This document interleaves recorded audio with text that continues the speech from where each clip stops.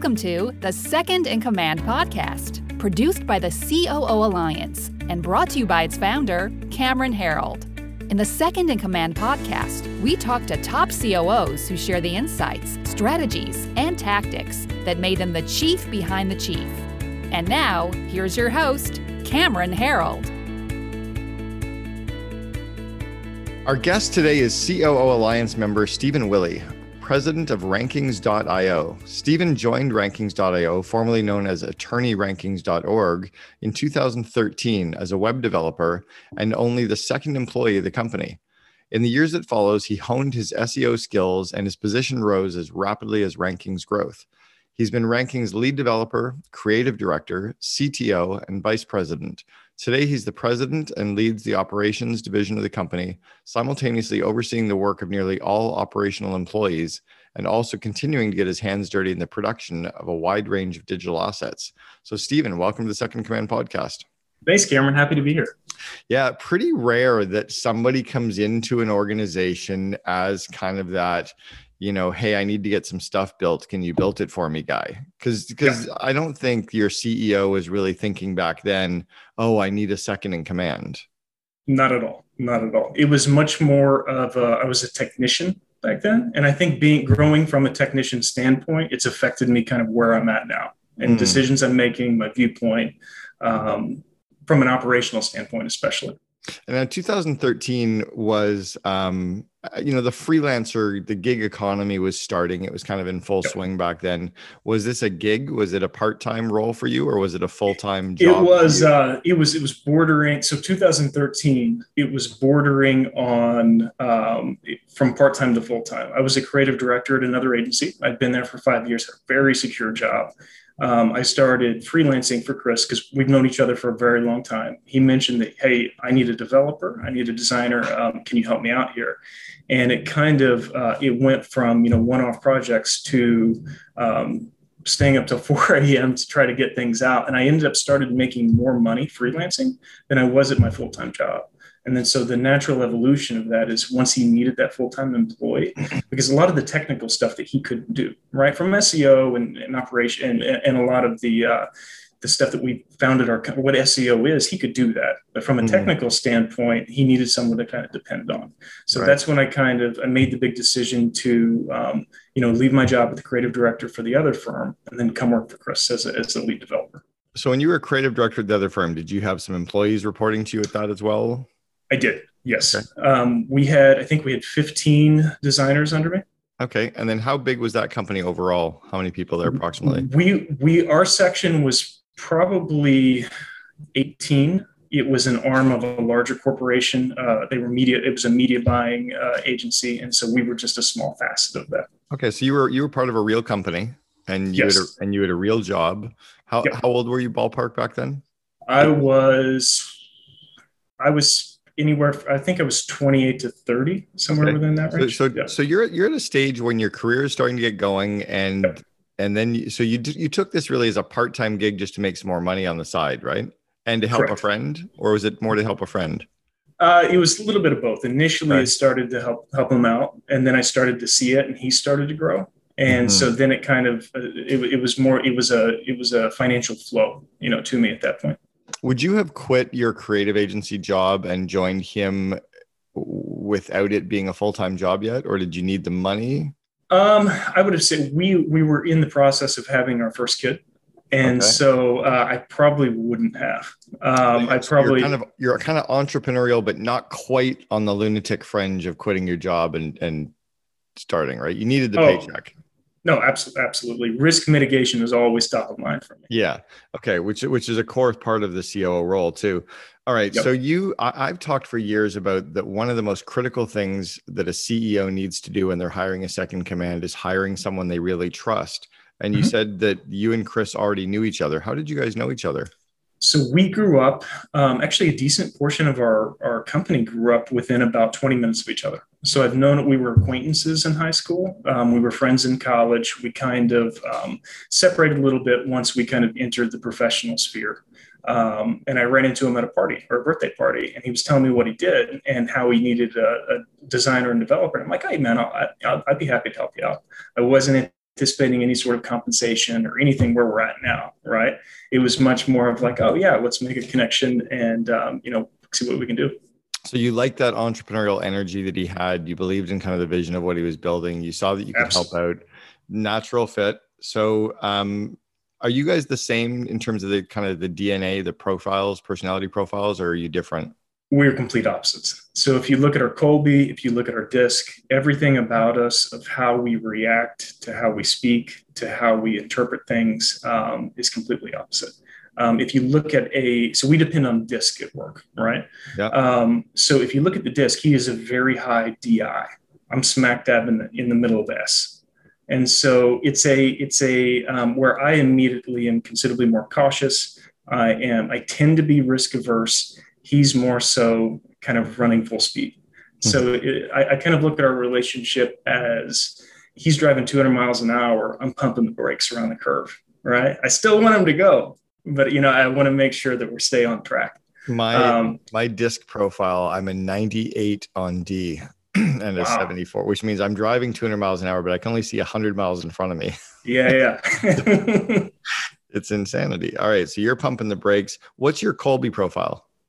My Kolbe profile is, I had it in front of me yesterday. It is, I believe it's 7, 5, 8. I don't have it in front of me now. Okay. That's okay. Yep. The seven is your highest of the four numbers? Correct.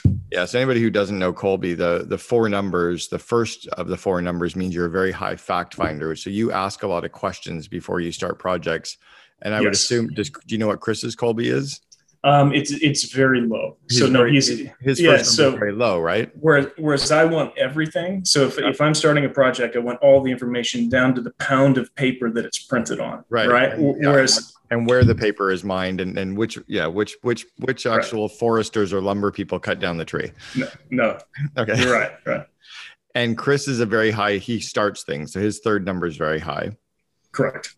So, so how do you guys reconcile that when you want all the facts and the data and he doesn't want that? How does that cause problems and how do you guys work through that? Yeah, I think a lot of it is an understanding from kind of growing and maturing with each other. Initially, it was, especially on my part, it's incredibly stressful, right? Being a risk averse individual that yearns for stability, I have to kind of reach across the aisle to kind of get where he's at and understand where he's going. So a lot of what we do is he'll come in with a kind of a raw idea to my office. And my initial feeling is like, wow, that's crazy. And then I realize who I'm talking to. All right. And, he's thought it out. We tend to kind of forge it and refine that idea. I'll certainly throw in, anything that I would think that, hey, may make it safer or more successful. But from a standpoint of like how I deal with it, I think that I have a deep understanding of our relationship. And we've kind of went from a symbiotic relationship to a mutualistic relationship. What do you mean? What's that mean? So we work very well together rather than, or more of like a hand in hand rather than one person just kind of remaining static and the other person going. Okay. So from that standpoint, I'm aware that I'm not him and he's aware that he's not me. So a lot of my weaknesses, he's very strong at. A lot of his strengths, I'm very weak at. And so we have to marry those two. And I think that we're cognizant of that. And then so like sometimes, he'll walk in and say, hey, I got an idea. You're not going to like it. Right. Because he already understands. Yeah. But then we hybridize that. Right. And so I'll say, okay, let's put a bike helmet on it to make sure that we are, that we're okay. Do you say that exactly? Do you actually use that term? I haven't used bike helmet, but that's I just made it up and I'll have to start using it. Yeah. Because go ahead, keep going. No, that's all I was going to say in that I think it's just having a hyper awareness of who I am, certainly be aware of my weaknesses and try to grow them, but also kind of, if Chris is the foot, I'm a hand, right? I'm not necessarily I'm going to kind of bleed into that and then try to, for the benefit of the company. Right. How do you say either no or not now to his ideas without causing friction or getting him positional? So I'll typically say, let's wait 24 hours. Let's get some more data on it. So coming from because sometimes that idea may evolve in 24 hours. It may not even be a thing. And so if someone is, especially with that personality profile, they come in very hot. Yeah. Right. They have this idea that's going to change everything. This is what we're going to do. And then 24 hours later, something else, right? Something even better. Well, they think out loud, so they change their mind on the go, right? Absolutely. So instead of actually saying no, or sometimes I'll pivot it. What if we do it this way? What if this happens? Right. And that's where I kind of get into we refine that idea, or we delay it. I don't want to say delay, but we sit on it to get more data. I want to see everything. That way I can actually have an educated for whatever he proposes. I'm coming at it from an educated base. Yeah, I'm very similar to Chris in that I do go that 100 miles an hour. I'm this weird dichotomy. I've got very entrepreneurial, and I run the COO Alliance, and I've been a COO, but I'm like this bizarre human. But my second in command, who worked for me for years, used to come to me when I had these crazy, amazing ideas that were going to change the world. Yeah. Her first words were, "I love it. Let me ask you some questions." Yeah. And the reality was she didn't really love it. But she knew that by saying "I love it" would allow me to answer all of her questions. Yep. But if she just asked me the questions, I used to get frustrated that she was arguing with me. And she's like, "I'm not arguing. I'm trying to understand it." Like, yeah. Do you guys have that kind of a discussion, or is it already just known? Does he already know that your questions are you just getting up to speed? Oh, absolutely. So sometimes to ensure that he doesn't take it personal, as a disclaimer, we don't have conflicts a lot. We get along very well. I admire your personality type. I admire his personality type. That revs me up, right? Okay. That's not me, but I love it. I love seeing it. Yeah. And so, yes, we call it hole poking. So a lot of the times I'm saying, hey, I don't hate this idea. I'm just poking holes. That's part of my job. And then so I'll say, what if this happens? What if not as a wet blanket, right? But forecasting a potential issue that could arrive later on the road should this idea be implemented. So were you always the kind of de facto second in command because you were really the first employee in, or were there other people that were more operational that you were kind of reporting to, or that he would lean on in the earlier days? No, it's always been me. It's always been you. We've had some account managers, and we have a stunner vice president of operations now. Could not do my job without her.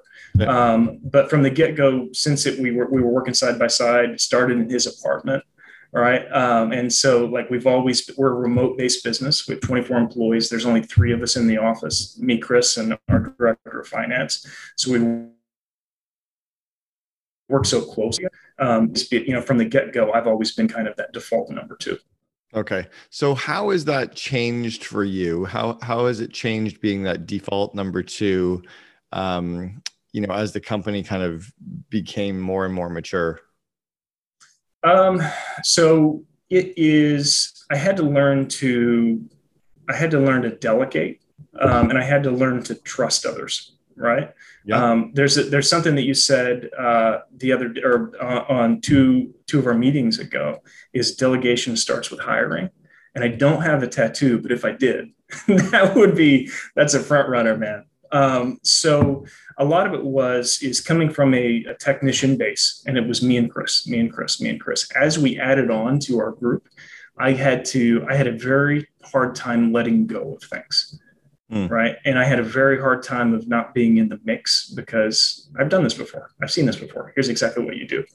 And I think that was and I was like that for a very long time. I had a very difficult time, we hire very, very good people. But I still had that disconnect where I was like, oh, let me do it. And I think that is detrimental to both entities in that I'm stressed out. I can't grow in my position because I'm trying to be really good at other people's jobs. Right. And I wasn't. And as a negative effect of that is I wasn't growing to the extent in my position. And it was also affecting them. What is it? So it is, if I do everything, or if I stick my hand in everything, where's the growth and uncomfortability with them? How can they learn? How many of them are there now? How many employees now? We have 24 people now. Okay. And so has this been a learned thing right from the earlier stages, or have you had to develop it more as the company's gotten a little bit bigger? It's been a learned thing. So within the past year specifically, during the pandemic, I've came to kind of the realization that, hey man, I need to like really, change how I'm doing things. Not that I was uncomfortable with people handling things, but I would constantly be trying to, be in the trenches with everybody. And I think there's something that you said before is it has to be done, but not by me or something like that. Yeah. And I love that mentality. And so like even hearing things like that started the kind of mental shift.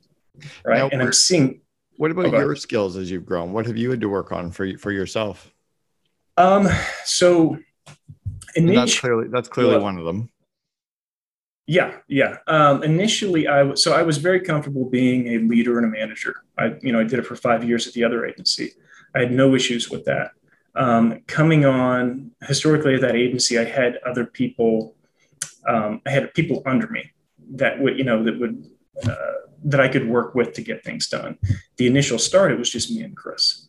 So when we have to, and Chris starting was a technician as well. So starting, there was an extreme level of uncomfortability there.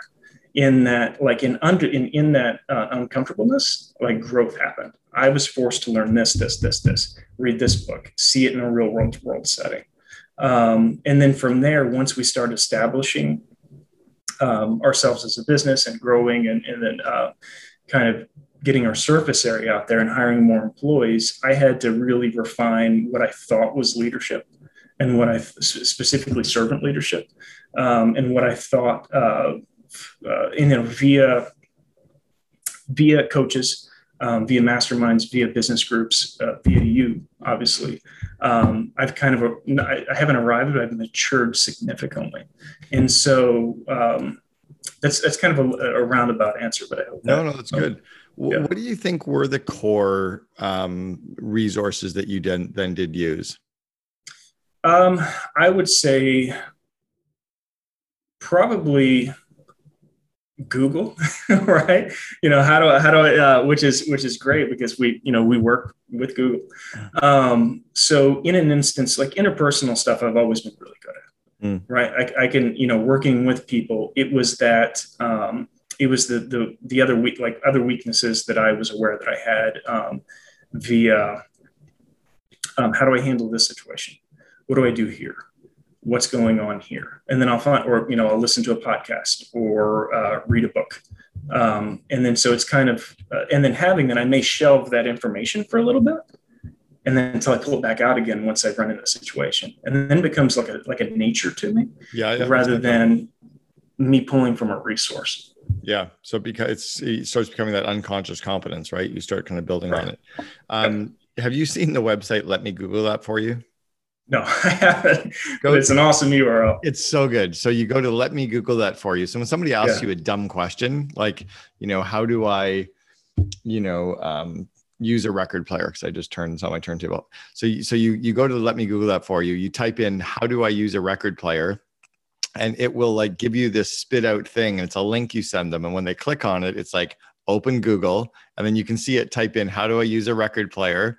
Press It's awesome. It's basically telling people like, why are you asking me stupid questions? You just go look up for yourself. Totally. My mom used to drive me crazy with that. I'd be like, Mom, how do I spell, encyclopedia? And she'd say DICTIONARY. I'm like, what? And also she would spell dictionary, and she'd make me go and look it up. And she was teaching me how to learn. Right. Awesome. So, do you have any areas that you're currently working on? Any areas that you're currently trying to develop? I would say still a lot of, I'm still working on delegation. Haven't totally arrived there. There right now at our company, we have, there's two hemispheres. Chris does sales and acquisition, whereas I'm operations, retention, and internal growth. So moving forward, and as we kind of scale the business and my role even from now changes, I need to get considerably better at finance and sales. Right. So I have a Southwestern consulting sales coach. I've been reading as many sales books as I possibly can. And so like, I'm acutely aware that that is a new, that's a new atmosphere that I haven't kind of crested into. And so it's super exciting, right? Not that I'm going to be a sales guy because or a hard seller, right? I'd rather be bitten by a snake than hard sell to somebody. But having that awareness, I think it's going to, it excites me because it's something new.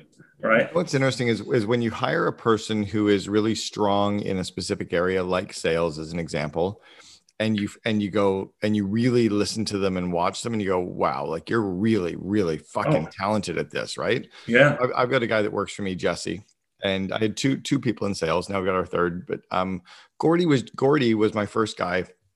He was just all relationship, right? Like good guy, relationship. Yep. He didn't know how to sell to save his life, but he was good at sales because he just threw relationship at the people. But when you put Jesse in place, he's like a stone cold, hardcore sales guy for 11 years who sold, as he said, he sold high ticket items to people who didn't need them. He sold timeshares and automobiles and was high performing, like 250,000 a year, right? At both those roles. So when I listen to him, he's like, oh yeah, that's just like this type of an objection. He can name the objection. He knows, like, I'm like, dude, really? Like it's like a scientist, right? Like it's a whole area that they've studied. And he points to like certain books and certain tricks. And like, this is an NLP response. I'm like, are you fucking kidding? Like, wow, you're unbelievable. So I think what you're saying though, is you don't want to be good at it. You just need to know about it. Correct. I need to have an awareness of it so I can speak to it and kind of, I guess, guide that hand in hand with the directors of sales, directors of finance. Well, it's almost like, okay, if I was thinking about marketing, I need to know that SEO exists so I can ask questions to say, like, how are we doing with our SEO? What are we doing for SEO? Where are we wasting money on our SEO? Where are we ranked? What metrics should we be looking at? I don't need to know to be good at it, but I need to know it exists, as I need to know about paid search and retargeting, right? So I think you're smart on that to just kind of have a bit of a cursory understanding of it, right? Like I'm like you, I'll never be good at financials. I can P&L I get. I'm really good at the P&L. Balance sheet and the ratios, forget about it. I'm like a master, right? But yes. And so I probably need to get better there or just hire really, really smart people that I trust implicitly. What have you struggled with as a leader and as a COO? Or what have I struggled with as a COO or president? I would say kind of understanding that I'm not good at finance, right? That there are, I used to look at people and like, I'm the president, I should be everything, right? Or I'm the COO, I should be everything. And having an awareness of that I can dictate processes, and I'm very good at a rough draft of a process, but there's someone who loves that stuff. They can put together a video and a huge document and then make a big, a glossary of all of our processes and how to find them. I love the initial part of that, but I bore very quickly. And then so I would, and I used to beat myself up on things like that. And then so that's kind of where, as an agency, if I'm the foot or a hand, if I have a very strong knee or a very strong elbow, I'm not going to try to be them. Right. Certainly have an awareness of what they're doing. That way I can kind of QA it and learn from that. But I would say hands down, the hardest part is I used to beat myself up from lacking in specific areas because I thought the expectation was on me. It's like you're the general contractor. You don't have to be the best plumber and finishing carpenter and cabinet maker, but you have to be able to align and pull all those resources together. Correct. Absolutely. It's funny. You kind of gone, you said COO and president, and just for anybody listening, the titles are very interchangeable. The reason that we call this the Second in Command podcast is there's one person in every organization that is really the second in command to the CEO. Sometimes it's the president title, sometimes it's a COO title, sometimes it's VP operations, general manager, doesn't matter. It could even be CFO, CMO, whatever. I look at it as if the CEO was sick and in hospital for 6 months, who's running the company?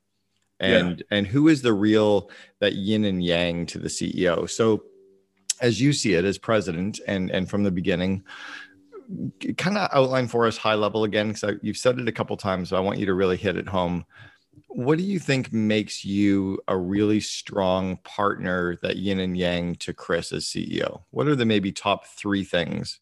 Yeah, I think that our personalities complement each other and we have an awareness of it. Okay. Right. It's not different like personalities, but they complement. correct. It's not like, he steps into my office and I say something that would be expected of me. And he's like, he's not that effing guy. It's not that type of relationship. Yeah. I would say he trusts me and I trust him. Even if I don't agree with what he says, I trust that he's trying to or making the right decision from the company, regardless of how uncomfortable that makes me feel. Yeah. And I think a lot of it is I've gained that trust from him working for him over the years. One of our core values is called send and delete. If I send something to an email or and email you something, I delete it. I don't think about it because I trust that you'll get that done and follow up. Right. Yeah. Huge. And so we try to be that to each other. If I send him something or send an employee something or he sends me something, he doesn't even think about it because I got it. Okay. And so on the trust side, would you give him access to your bank account and your passwords and let him take care of your kids? Oh, absolutely. Right. Yeah. Absolutely. Yeah. There's like no question in my mind. Yep. So, and I feel that way.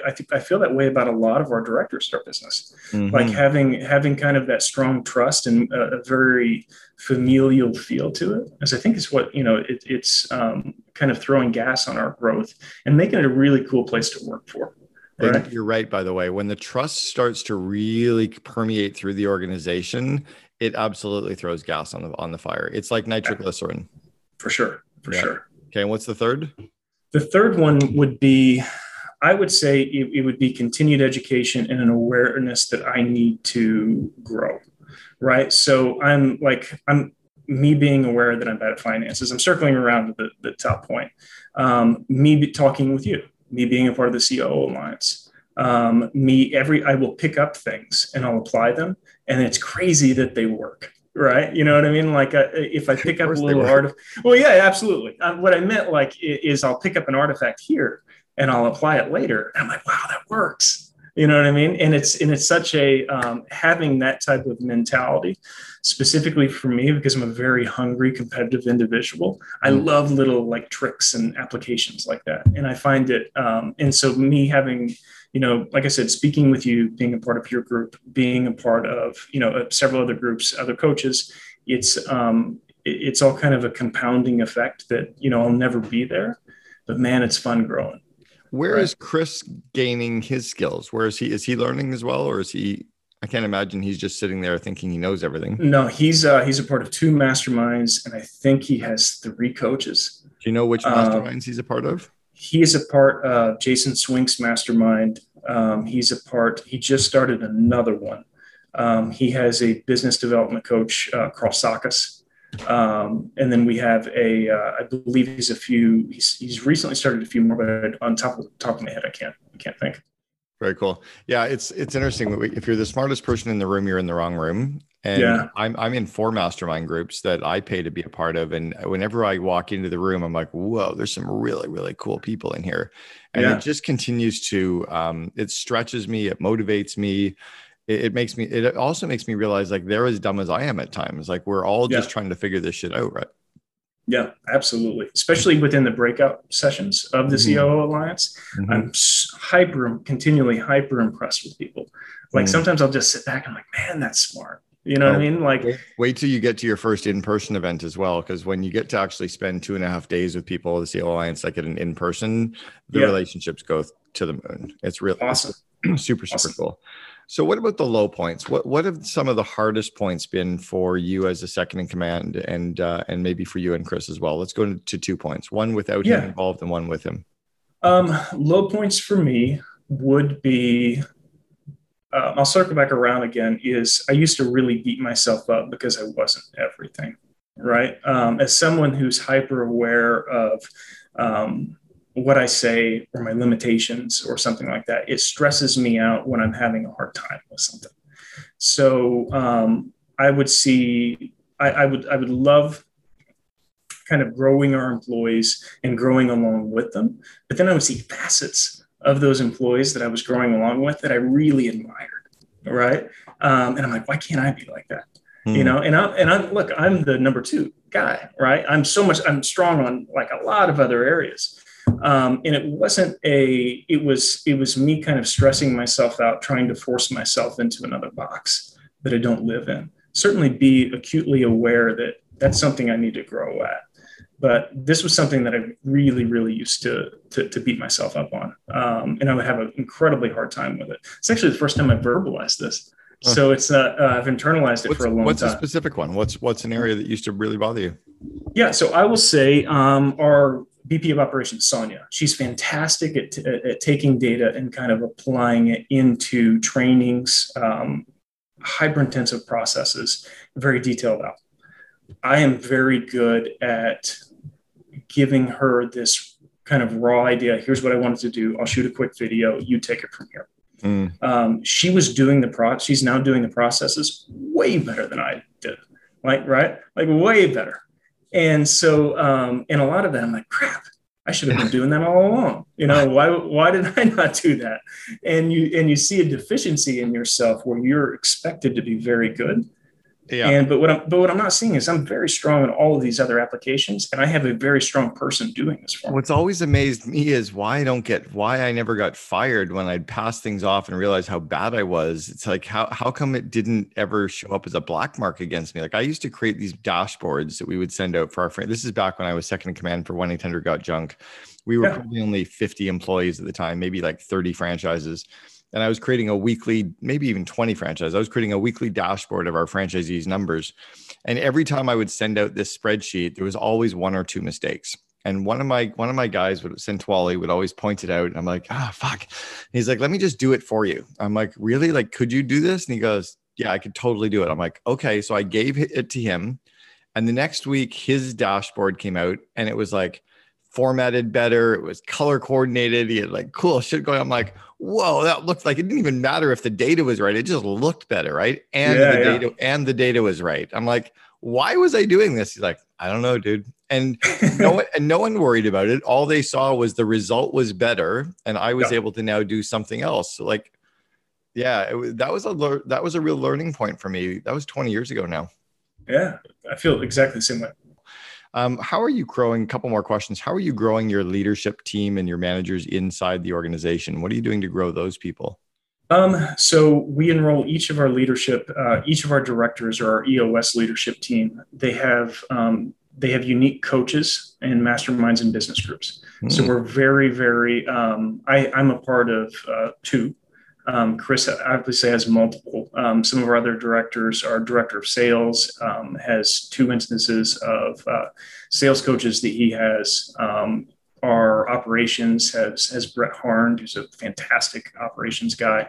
And then we also, from an SEO skill set, we also have an SEO coach that will then come in and to make sure that we're still, from a leadership on down, to make sure that we're still, we're on it SEO, that we're not necessarily, we know our business. Is his name Stefan?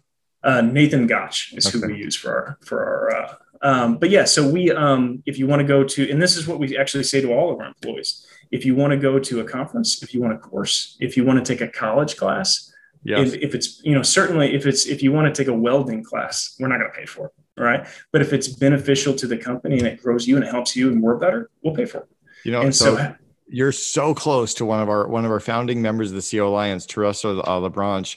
Their old company would say yes to every course that anybody wanted to do. Because they're like, if people want to learn, you want to take a welding course? Fuck, we'll pay for it. They're like, we know they were in like nursing and they're like, we know it didn't impact nursing, but if it made them happy and they were growing. So they had sent like 16 people went to a Tony Robbins seminar one time. Everybody had coaches. She was like, it was like, really, what's your cap? And she goes, we don't have a cap because we know the more we grow our people, the more they grow our company. I was like, damn. Interesting. Yeah. You guys are right there. It's cool. It's very unusual that you have it. And I think it's very smart because I think most people will grow the CEO or maybe they'll grow the COO, but then they forget about the managers and leaders. And the more we grow them, the more they grow our business. All right, let's go back to the last question. If we were to go to the 22-year-old self, the just graduating college, just getting ready to go off in your first job, what advice would you give the old Stephen Willie at 22 that you know to be true today, but you wish you'd known at 22? Man, that's tough. I wasn't expecting that one. I would say,